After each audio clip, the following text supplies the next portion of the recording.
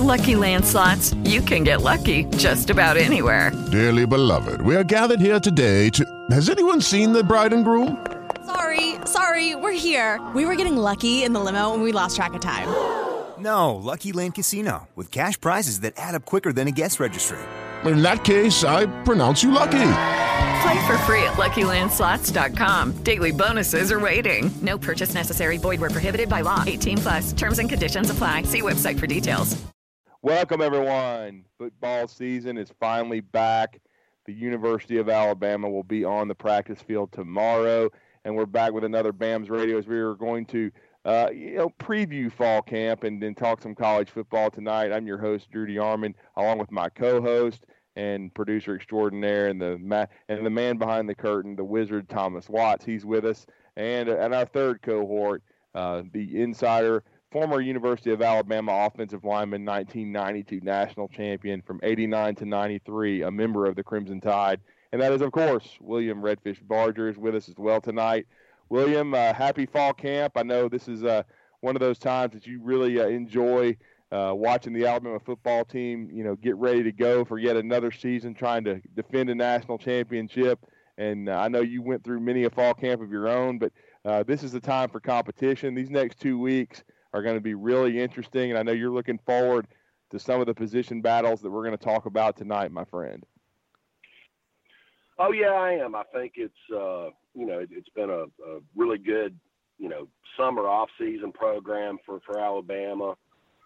Nick Saban seems to be very excited and impressed with the effort that was put out by the team.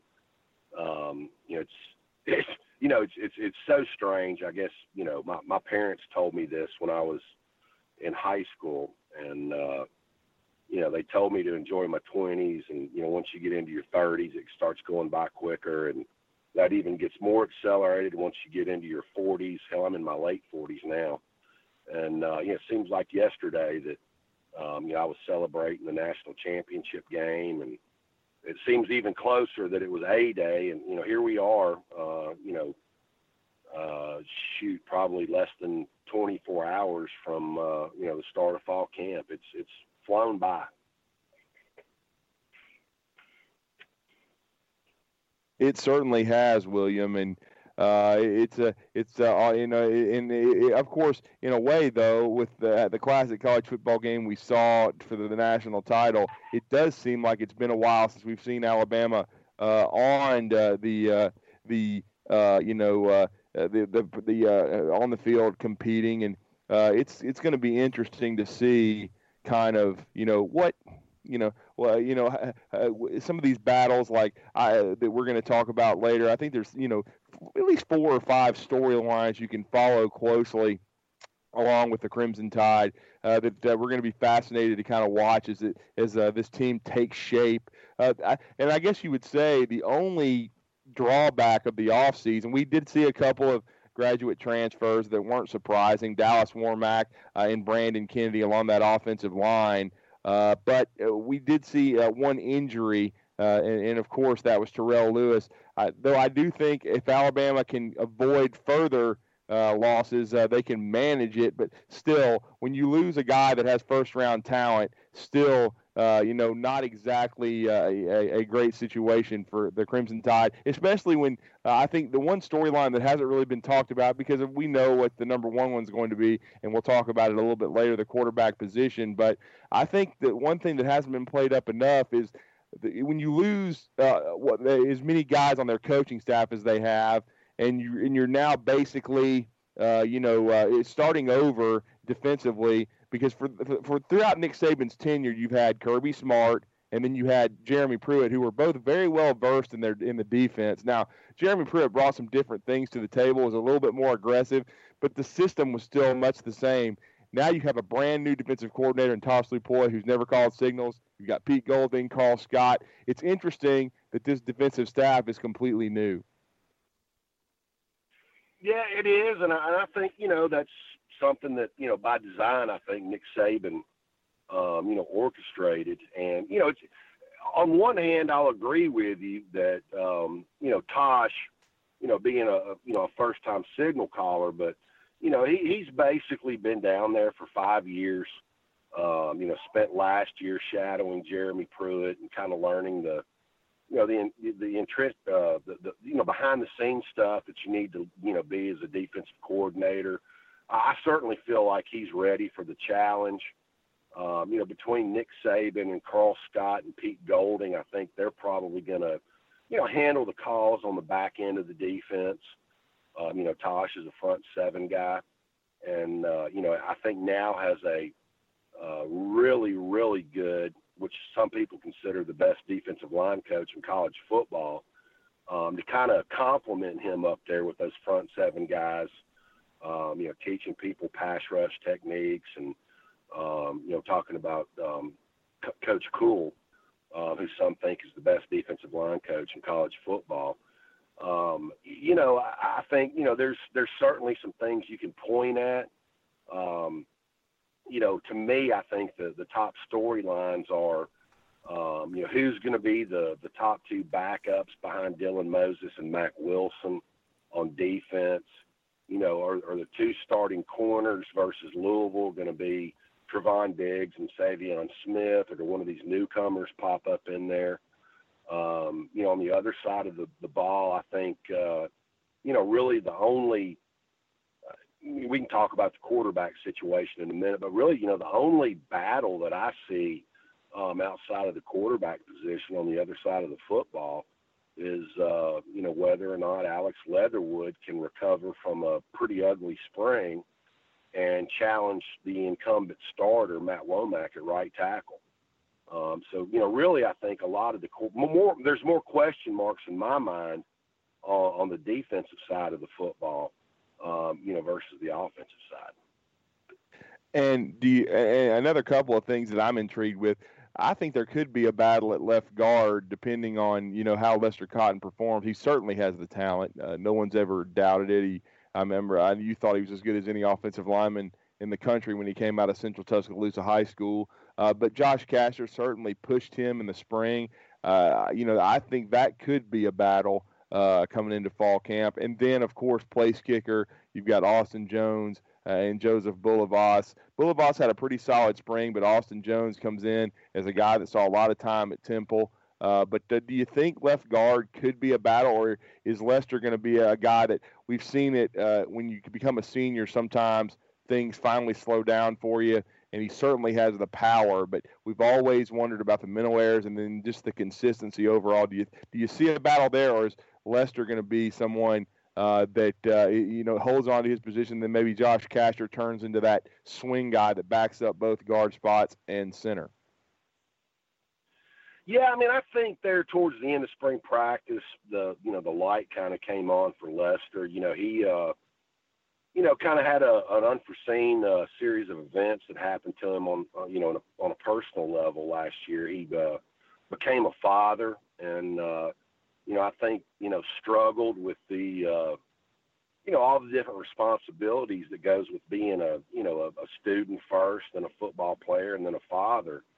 And I think that was probably something that he got a little bit overwhelmed with. There was some attitude issues there, but yeah, the guy's got all the talent in the world. He's a guy that's, very powerful at the point of attack. We'll see what happens there. The good problem is if he does, not be able to answer the call, you do have a proven guy in Josh Casher that can come in there. But I think he'll probably hold on to that job. We got to still kind of, I think, monitor Ross Pierce-Baker through fall camp and see if he, struggles with the yips that he developed, a week before he was supposed to be the starting center in 2016 for the USC game, and, developed, a bad problem with his long snaps. But, what the funniest part, I guess, about the reports from spring practice, that amused me a little bit is, everybody just had Alex Leatherwood. Nobody, thought that he was going to unseat Jonah Williams at left tackle, despite coming in and, playing pretty well at left tackle versus Georgia in the national championship game. But, once he slid over there to right tackle in the spring, Nick Saban has a policy, and so do most other good football coaches, you don't lose your starting job due to an injury, like Matt Womack had, especially when you play at such a high level that he did as a first-time starter in the SEC in 2017. And, if you really track, how the offensive linemen were graded, I think he only gave up 2 sacks in 2017 and didn't give up a single sack, versus Auburn, Clemson, and Georgia, which were probably 3 of the top, 4 or 5 defensive lines that he faced last year. So, he came out of the 2017 season being graded the 3rd best offensive lineman behind Jonah and Bradley Bozeman. We'll see what happens. Can Alex Leatherwood regain his confidence after a rough spring via Terrell Lewis and Chris Allen and challenge Matt Womack for that right tackle job? But, I've read all these preseason reports, and, it's almost like some of these sports writers try and invent drama and, problems to say why Alabama's not going to be the top dog this year. And, in my mind, the coaching staff changes to me are a consistent thing over the tenure of Nick Saban at Alabama since 2007. I mean, he's almost averaged, losing 3 or 4 guys every year. So I don't expect that to be an issue at all, at least on the defensive side of the ball. And, I think that, between Mike Loxley and Dan Enos, man, they've got so many shiny toys to work with, especially at the skill positions on the offensive side of the ball. It's going to be a really, really, the truth be told, despite the coaching turnover, despite a first-round talent loss in Terrell Lewis, this could easily be Nick Saban's most talented team of his 11-year tenure. Yeah, certainly a lot of talent on the field, William. You're right about that. And as you said, there is going to be competition at several different spots. We've been talking a little bit about that offensive line and how it's going to perform. We didn't see a whole lot of movement as far as experimentation at different spots in the spring. And of course, Tua Tagovailoa was hurt much of that. There's been speculation if he were the full-time starter that he could. They flip-flop the tackles and put Jonah Williams at right tackle, put Leatherwood at left. And what would how would that affect Matt Womack? Would he become the swing tackle? I've gone back and forth on it. I thought at first that we would see Matt Womack at right tackle, and I think he's a good football player. But then I also have thought he could end up sliding inside the guard and getting a look if they decide to flip and still continue to be the swing tackle. But do you think they're going to flip the tackles at all if Tua starts taking control of this job, or is it just going to be a case in your mind, and you played the position where they're going to go with the 5 best guys and just kind of let it fall where they may? And despite the fact Jonah Williams, I kind of felt like was more consistent at right tackle than left, and with Tua's blind side being the right side, do you think they'll still leave him on the left ultimately in your mind?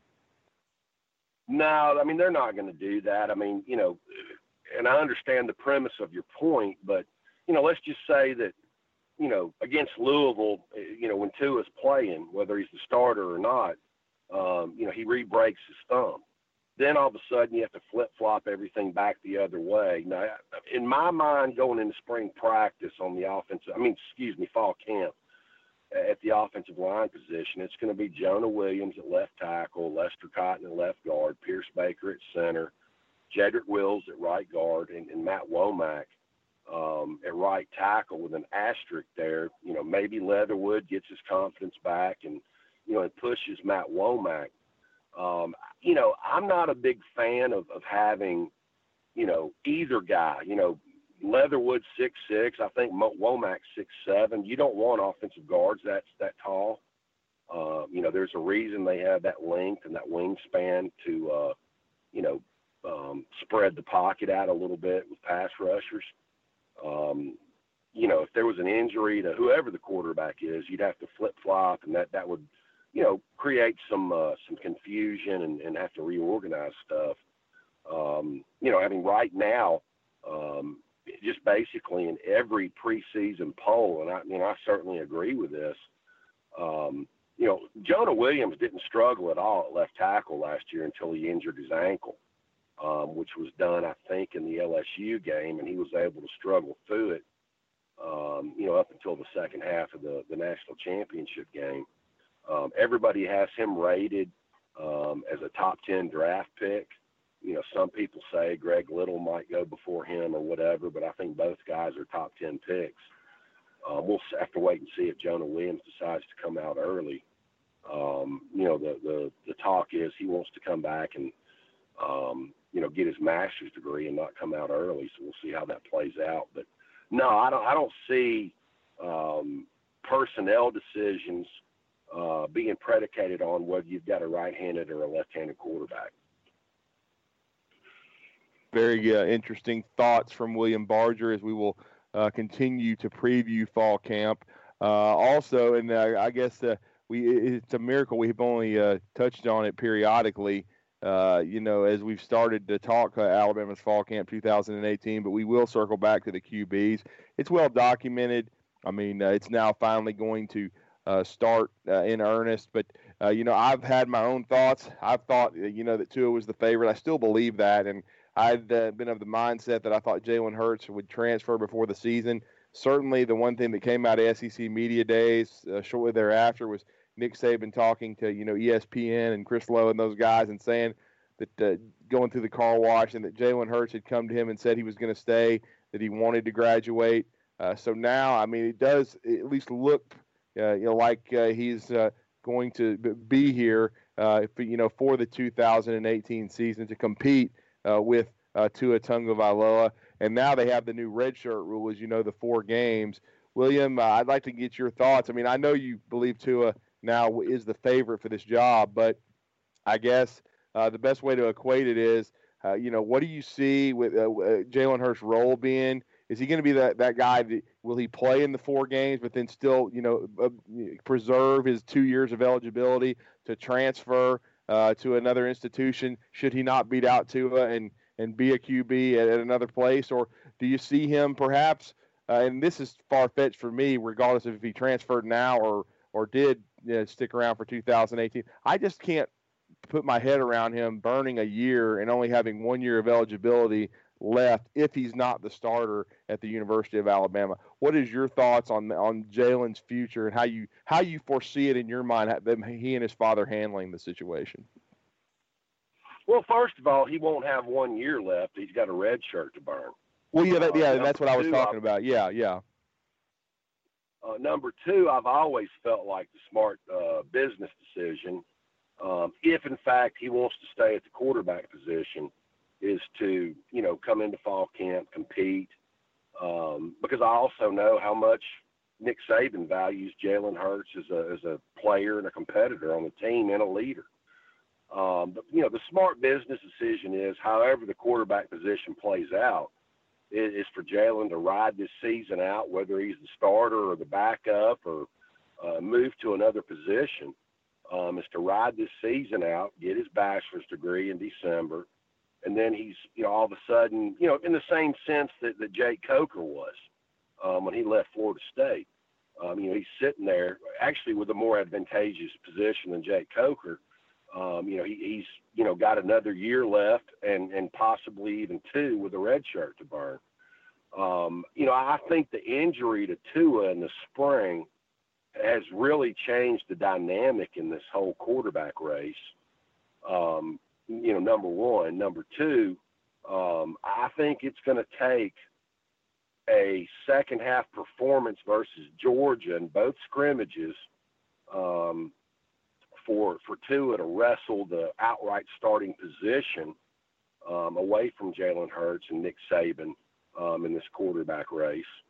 And I think the way the schedule sets up, I've seen this before from Nick Saban. This is all predictable behavior.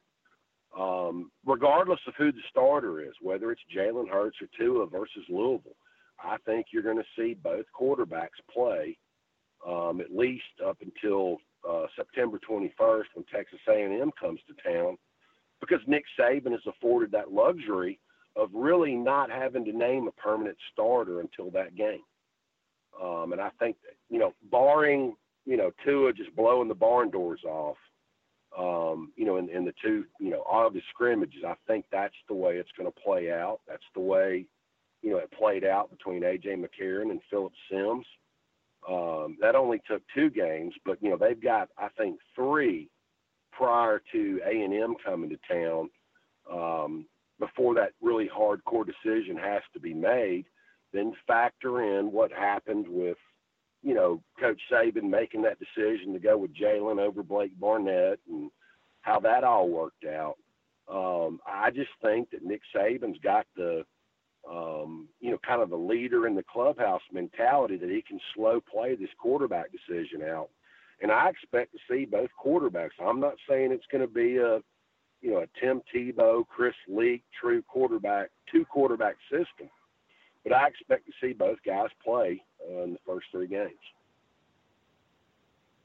If we remember correctly, I think A.J. McCarron's defining moment, William, kind of was that road game at Penn State in 2011 when he was able – he got to a slow start, but he was able to not turn the ball over and direct the football team, and they won impressively against the Nittany Lions, and he basically ran with the torch from that point forward, and then we saw Phillip Sims transfer at the end of the season. So it's going to be very interesting, and I'm in agreement with you. If Jalen Hurts stays, you know, I still think there's a very small percentage now after what Nick Saban has gone on record with that he could leave before the season, but that would only entail something that you just said, which would be Tua just absolutely coming out guns a-blazing in practice and in the scrimmages and making it, you know, an easier call than it may be. So we're going to have to see, and we have to see how healthy Tua is. Certainly, we're getting great reports, but I do think that Tua is going to be impressive. I think he's going to win this job. But you know, you bring up a valid point that because of the body of work of Jalen Hurts, Nick Saban will more than likely let both these guys play, and he's afforded that luxury now because of that new 4-year rule for the red shirt to be able to still keep it intact. And I know that you said you made a great point about the injury to Tua kind of changing the dynamic. Do you think this rule change also helped change or make the decision easier, so to speak, for Jalen Hurts and his father for them to stay and compete at Alabama?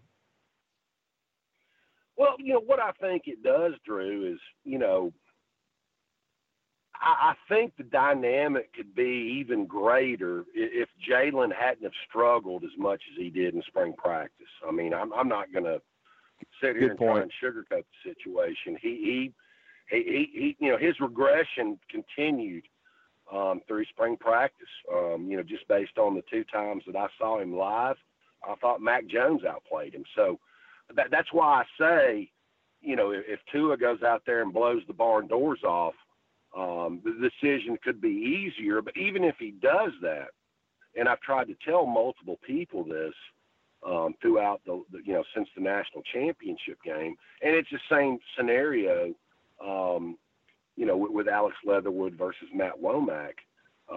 There were some things that Tua did as great as they were in that second half. There was also some decision making and you know, some plays that, you know, totally goes against the Nick Saban playbook.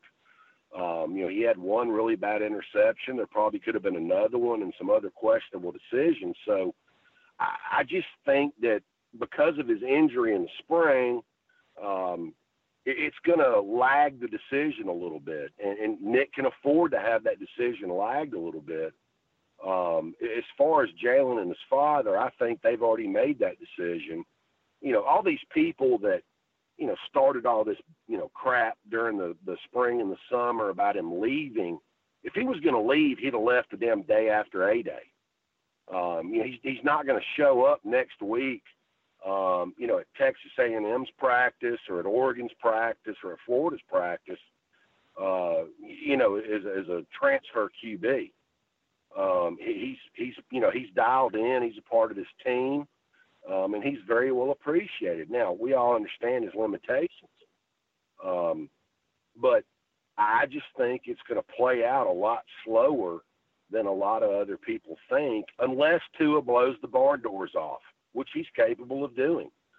But I still think that, Jalen Hurts and what some people view as his limitations, Nick Saban views as a strength, and that's not turning the ball over, protecting a, top, 3 defense, on paper right now. We'll have to see how that plays out, but it tends to always play out pretty well, whoever the defensive coordinator is.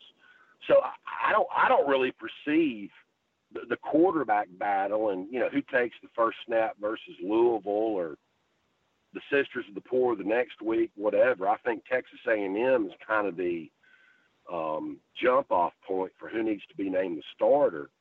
And, again, as a former college football player, if I was Nick Saban, I would keep both QBs in play as long as I possibly could, because it keeps defensive coordinators up at night, trying to figure out how to defend both of them. Now, we'll see how long that plays out during the regular season, because, Nick Saban is a lot more smarter than your average fan, and I know he knows that he's sitting here playing with a lot of shiny toys that could lead to his 7th national championship of his career, especially with the schedule that he's got in front of him.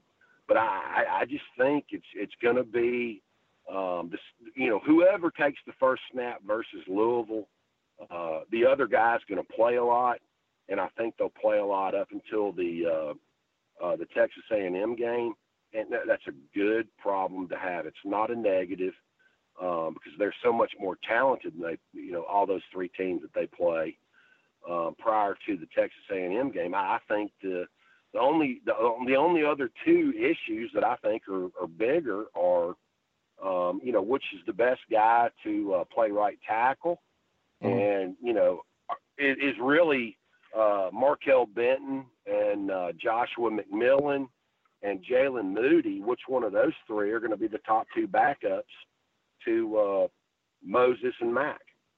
And I've said this, I think the Alabama can, with their schedule, even if Tua got injured again, certainly Jalen Hurts has proven he can win. I don't think they're as dynamic offensively, but certainly they have a formula to win football games. We liked what we saw out of Mac Jones, the redshirt freshman from Jacksonville, Florida, maturing in the spring. He can be an option at quarterback. I think the biggest key for this team, William, is they cannot lose Dylan Moses or Mack Wilson for an extended period of time due to what you just talked about.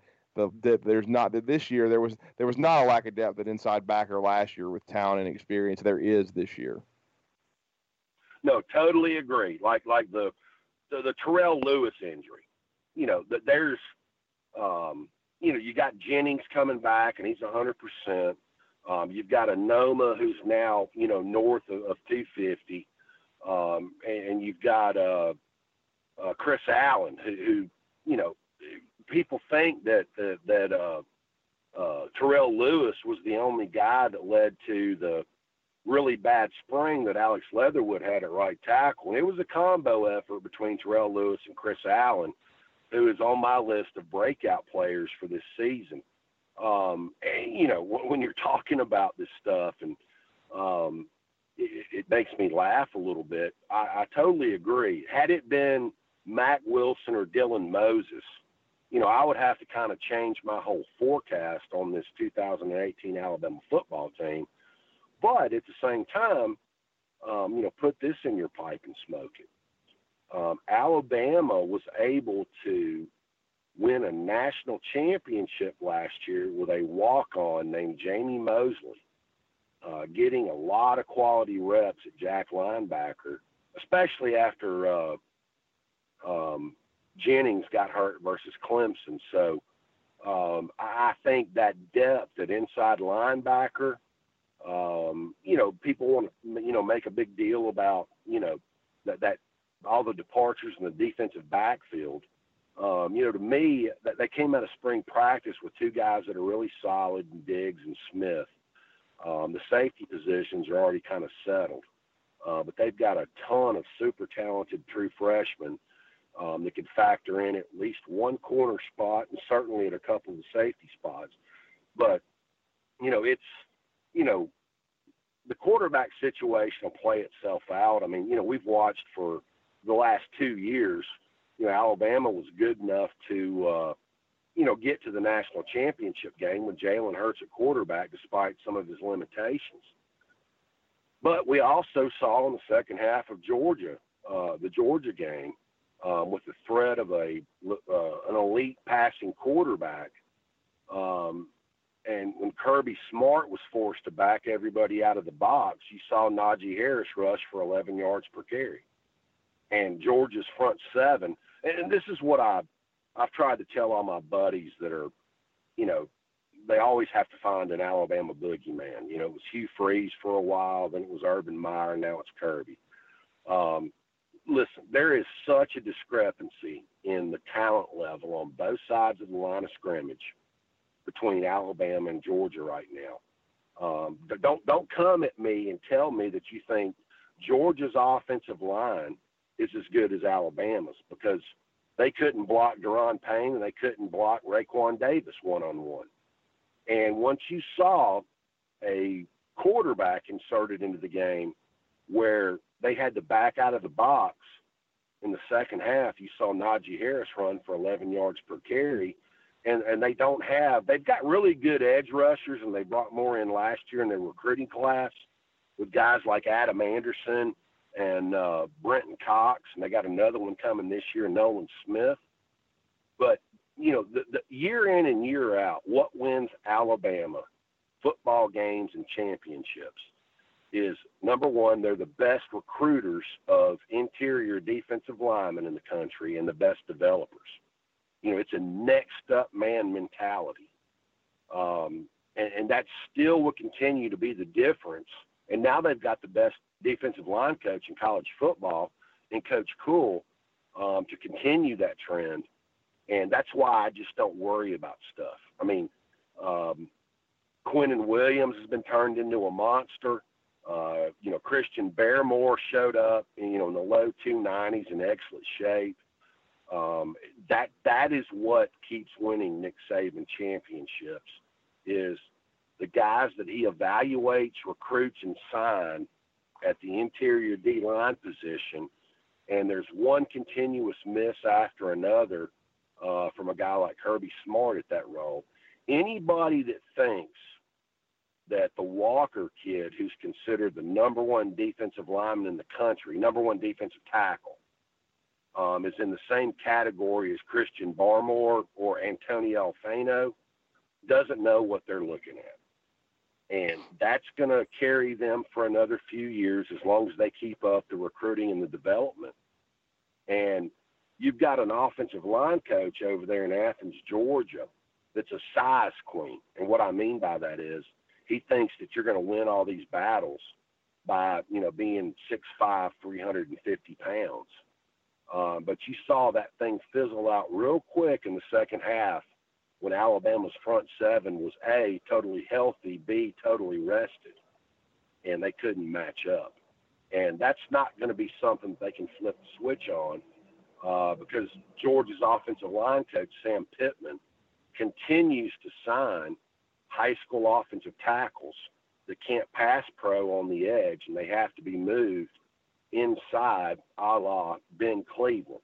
Go back and watch the whole national championship game of Ben Cleveland play, who was a five-star offensive tackle coming out of high school that had to be moved inside to right guard, and watch what Deron Payne and Raekwon Davis did to him. It was a prison-style rape.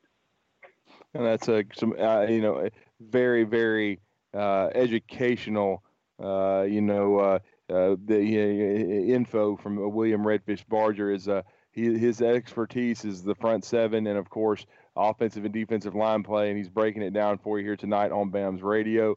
William, was it also kind of in my opinion, maybe an indictment on Kirby Smart's staff that you take a guy like Trenton Thompson, who had a good national championship game, but overall he's the number one, defensive lineman in the country coming out of high school. And then, of course, he I believe he was a Mark Richt recruit, but still, the Kirby Smart staff could not develop him into even a guy that got drafted in the NFL draft. I tell you, the best comparison I could come up with, Drew, is we can all kind of agree on this show that, you got to understand we're talking about, journalists and newspaper guys that are ranking these people number one, and college coaching staffs don't have them rated the same way. But we can all kind of agree that Deshaun Hand never lived up to being the number one player in the country coming out of high school, at the college level. Now, he did kind of participate in, just like last year, Raekwon Davis was a second-team defensive lineman, even though he was the leading sack guy for Alabama. But, I would compare what happened to Trent Thompson at Georgia to the pathway of Deshaun Hand. One of them got drafted. One of them's going to probably have a pretty good pro career, and the other one's going to probably be playing arena football when that kicks off. And I think for all the people that sit around and stargaze and look at, the class that Kirby signed last year versus the class that Nick signed last year, listen, maybe that class last year was a disappointment to Alabama fans, but listen to what they accomplished. They signed the number one offensive player on their board in the whole country in Jalen Waddle. They signed the number one defensive player on their board in Anoma.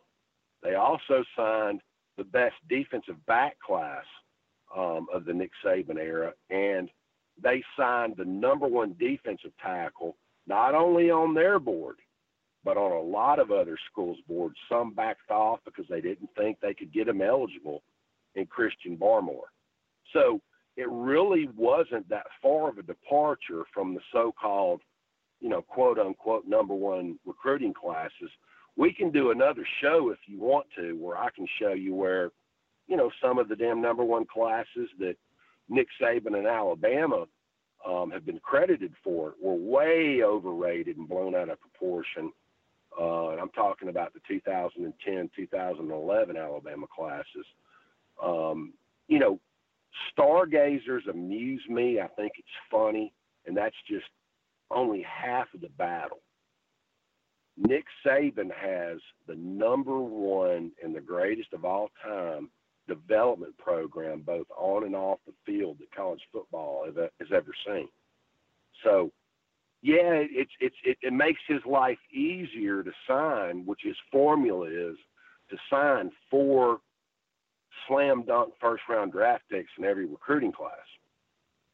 But what they do with these guys once they get them on campus, where Amy Bragg gets a hold of them with the nutrition, and Scott Cochran gets a hold of them with the strength and conditioning, and they've got, the best position coaches in college football to teach them technique and develop them, and all the stuff that they do, academically and with, life skills and that stuff. Kirby can try and copy that all he wants to, but that's all he's doing is he's trying to copy it. He doesn't have the magic formula. And great stuff from William Barger there. I thought, and it's going to be interesting too, to quickly touch on it. But as far as for Alabama, we haven't talked too much, about the offense tonight, except for the QBs. We've been in the offensive line, but William, I think honestly, when you look at it, and with all the guys right now being healthy, certainly you hope that continues to be the case. And you brought up how well he played in the national championship game.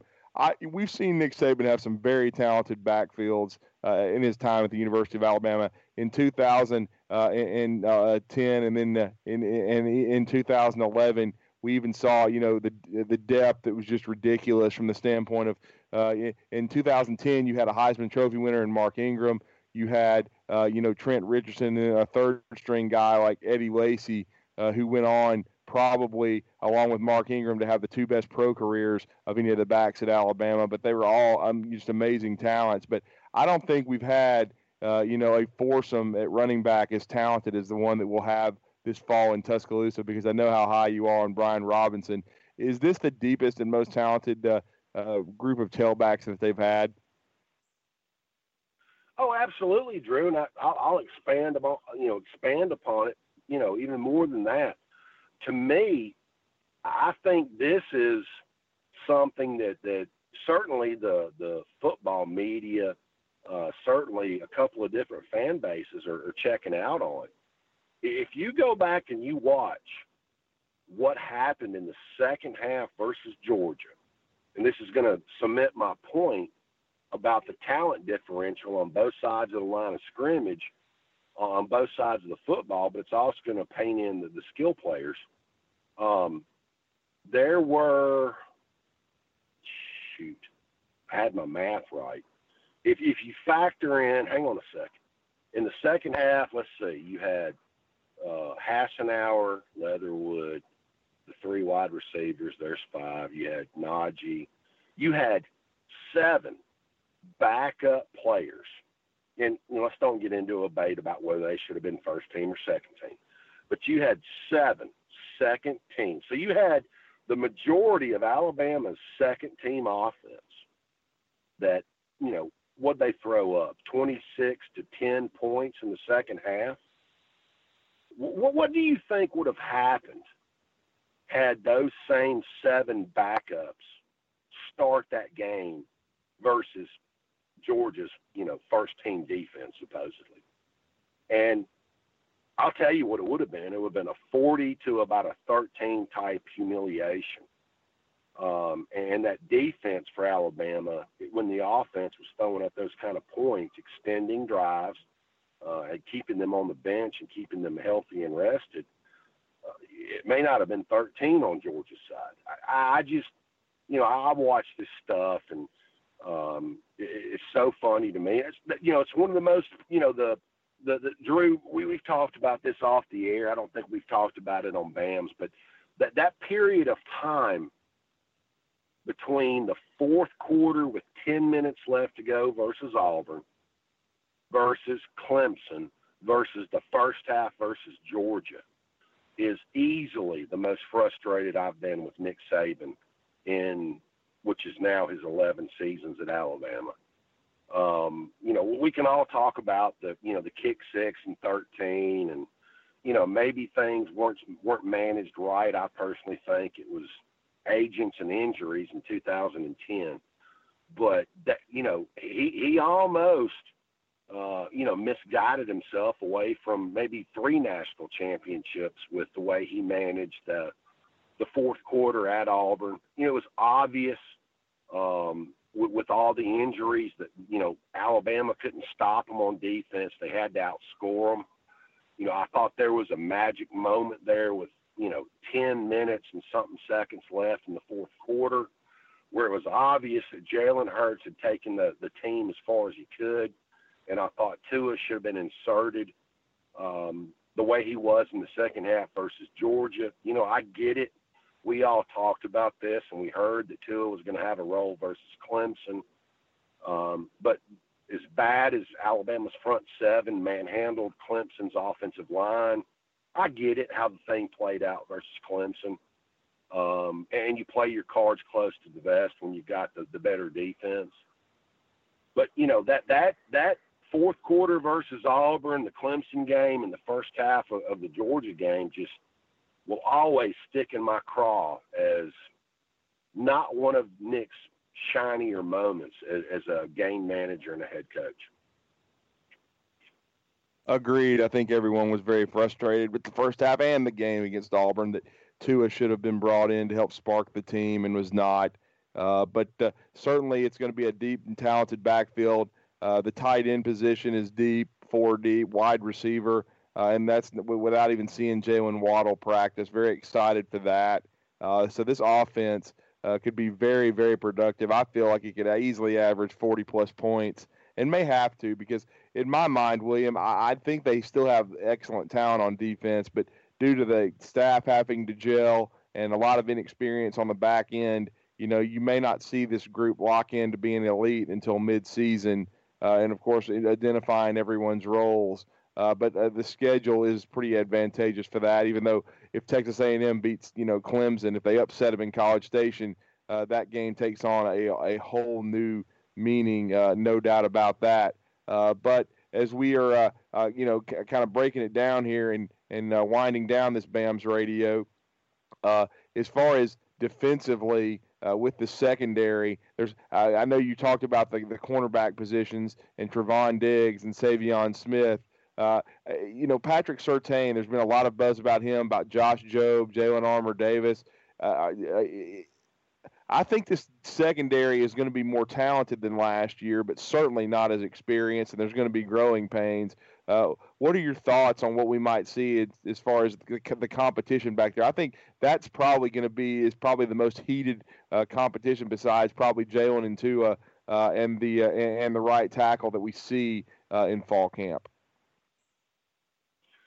Well, and I agree with you. I mean, maybe, the quarterback and those great wide receivers at Ole Miss test them a little bit early. Maybe, Jimbo shows up and does it. But, if they can get past those two early tests in September, they're not going to get tested again until November. And, it's always easy to break in a new secondary. When you've got freaks like Alabama does up front on the defensive line, I've told people this for close to, I guess, it's closer to 30 years now than 25.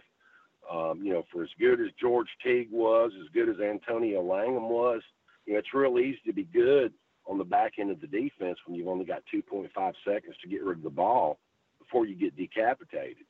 And I think that's exactly what's going to play out this year. Raekwon Davis was unblockable one-on-one in spring. You saw the emergence of Quinnen Williams. You saw the emergence of Chris Allen. Now they're adding, a guy in Anoma, that's 6'5", 255, I think at this point, that some college football coaches have compared to Jadeveon Clowney. That rabbit package could be lethal for Alabama this year. And, I think the offense, if the right personnel decisions are made, could put up a ton of points on people. So, I think what you're sitting here looking at, if you're Nick Saban, let's touch on the quarterback position. You've got basically the first 3 weeks, I think, to get that right. You've got the first 3 weeks to get the right tackle spot right. We'll find out versus Ole Miss and Texas A&M who the right, guys are back there on the back end of the defense at corner. I've got no problem saying that I think Patrick Surtain is going to play early and often. I knew, once Nick Saban pulled off that coup to get him to come to Alabama, especially with his father, being a former NFL player, that he wasn't going to struggle with the playbook. As good physically as Josh Jobe is, I've got to kind of factor in his struggles to get eligible academically. I kind of wonder, can he absorb that damn thick playbook in just 4 weeks of fall camp? We'll see. But there's no real weak spot or weak position group in this 2018 Alabama football team. I think it's going to be Nick Saban's most talented team. I think between him and the retooled Alabama staff, they'll figure out the right guys to play at each level of the defense and the offense. And, up until they get into November, let me say this. I think that if you want to beat this Alabama football team, you're going to have to score 40-plus points. And whether, Tosh Lapoy, Kevin Steele, Jeremy Pruitt, Kirby Smart, whoever is pulling that trigger, you've got the stability factor back there with Nick Saban on the back end of the defense. And I just don't see that happening. And William, we've only touched on it a little bit, but on past shows. But do you think Skylar DeLong is going to be a good enough punter? And obviously, with this offense, they don't plan on punting a lot. But of course, J.K. Scott was almost taken for granted for 4 years of how good he was, and we certainly expect him to have a long pro career with the Green Bay Packers. But do you think DeLong is going to be good enough to be that punter? Well, I'll tell you this. I mean, what I saw of him out of the spring was he doesn't have the booming leg of J.K. Scott. I think the actual, yards per, punt will go down. But I'll tell you what he is very good at is dropping that nose of the football and pinning people inside the 10-yard line. He showed that in the spring. I think also, too, we have to, factor in having a guy. I mean, I understand that his, primary position, is the tight ends coach, but let's be honest. I mean, Jeff Banks was brought in because of his special teams expertise.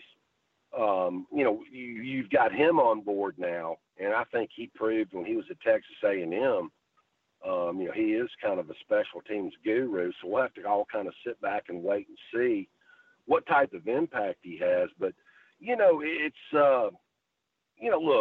let's be honest. We're going to take a step back at the punter position. Of course. Skylar DeLong ain't J.K. Scott. But, the place kicker position, I think, could be a little bit more consistent than what you saw last year. But, Drew, I'm kind of on the same level of what I heard you talking about. I think the offense is going to be so explosive and the defense is going to be so shut down.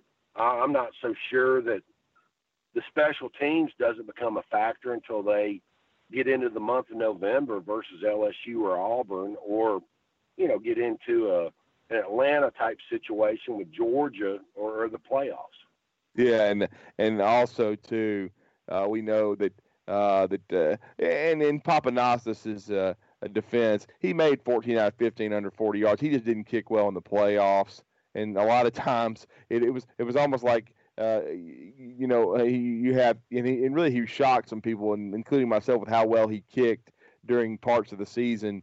But it was almost like he was evaluated like Jalen Hurts, like they want you to play well in every game and on the biggest stages. But Papanastis had his issues. Luckily, Tua Tagovailoa bailed him out and also helped bail out Jalen Hurts, because he was struggling against Georgia. So, but again, I think you're right, though. I do think that certainly they'll probably be more talented at place kicker with Joseph Bulovas, and then also with Austin Jones and his experience. That's going to be a very interesting battle. But as we're wrapping it up, though, William, a couple more thoughts from you, and then we're going to say goodnight to our listeners. But as we look at this staff, and I know, first of all, everybody knows how much I loved Burton Burns, but I'm glad he's still there going through practice, really like Joe Pendry. He's going to be another Joe Pendry, going to be still very much involved in this program, though he won't be on the field, helping Joe Panunzio with those running backs. But when you look at this offensive staff in its totality, and I do think Brian Dable got a bad rap last year as OC, but I do think Mike Loxley, having experience as a play caller, will do well with this talent. And also, I'm really excited about Dan Enos. I think this could be the best offensive staff Coach Saban has put together, because I'm hearing really, really good things about Josh Gaddis as a coach in the meeting room and on the grease board, not just as a recruiter. I'm really excited about this offensive staff and what they could do, William. Oh, no, and I think that's, why Alabama fans should have as much optimism as they do. Go back to, like I said, I've said over and over again on this, podcast for the last hour and 15 minutes, go back and watch the second half of that national championship game where, Tua was inserted, where the three freshman wide receivers were, kind of forced to come in and play. It was by design, because that's, what Tua had the most comfort level with, and Najee Harris. You had Alex Leatherwood, a backup left tackle, J.C. Hassenauer. You saw that Georgia gave them the best that they had, and they were still double digits to the wrong side, not ready to match up with Alabama. Once Kirby was forced to take everybody out of the box and play straight up, his front seven, which isn't going to be any – I'm talking about his front seven with a top 10 draft pick in Roquan Smith. They ain't going to improve there this year. They were not able to match up and win individual matchups. Najee Harris ran for 11 yards per carry. Tua basically threw for 200 yards. I think when that whole milkshake gets settled out and, it becomes, the starting offense, whether it's versus Louisville or Texas A&M or well into, November versus LSU, it is going to be the most dynamic offense that Alabama football fans have seen since Homer Smith was pulling the triggers in 1989. And you were a part of that football team then, and that was a really fun offense to watch. And boy, that would be some must-see television. And of course, if you're in the stands watching it, boy, that would be fun to be as productive as that group was. And you just remember how tough that it was to stop that unit. Such a great offensive football team. And Gary, as we know,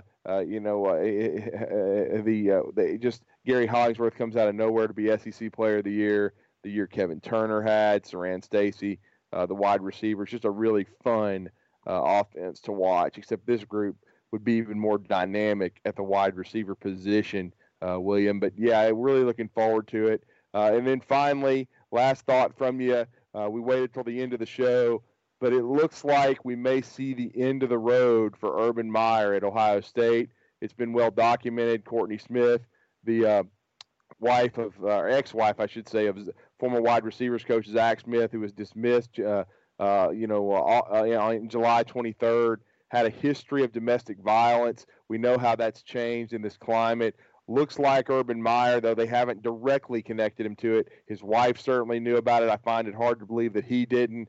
And, of course, he's been placed on administrative leave. It looks like they could be trying to fire him with cause, William. He has a clause in his contract, or a new clause in his contract, the new extension he signed, that he could be dismissed with cause for some kind of domestic situation like that. But we saw him lose control of his program at Florida. And when it walks like a duck, quacks like a duck, it's a duck. And certainly Urban will probably be heard from again because, again, he wasn't directly involved in it, but he certainly lied about it. But Urban Meyer, it looks like he's in deep, deep trouble. And we even saw some disturbing testimony from some of his former players at Florida today as well. It's another mess that Urban Meyer's gotten himself involved in.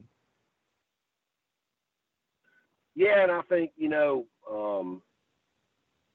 the pulse of college football and the pulse of, political correctness, I think, is going to catch up with Urban. I mean, in hindsight, I think the way all that stuff went down at Florida when he was there, we could spend an hour talking about that.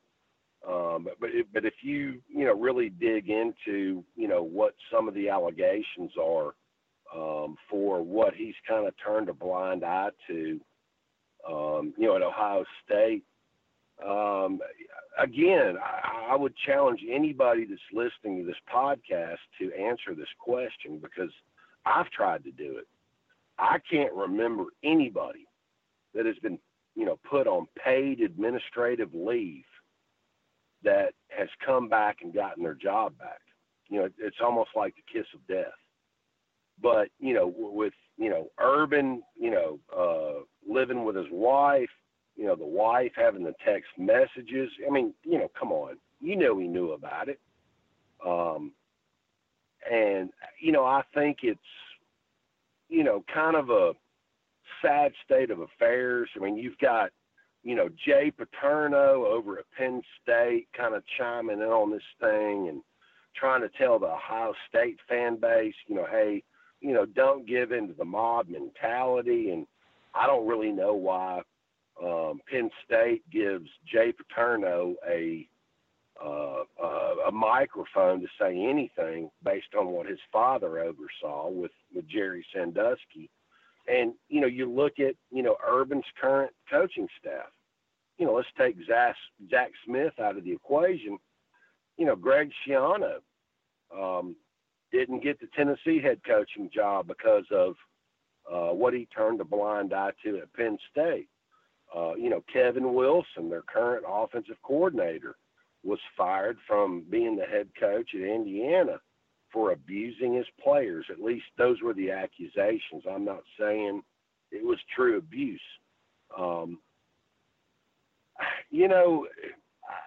Drew, my big thing on this whole deal is I would caution anybody that, puts a Sharpie marker and a picture in their kid's hands and says, hey, go get that guy's autograph. College football is a dirty business. It always has been. And be real careful who you set up to be your children's heroes. Excellent testimony from William Barger, who went through it at the University of Alabama. And as he said, Urban Meyer likely has seen his last days at the helm of Ohio State. And as I'm wrapping it up, I'll just say I'm not surprised that Meyer lost control again. I think he's made it through 6 seasons in the land of the Buckeyes in Columbus.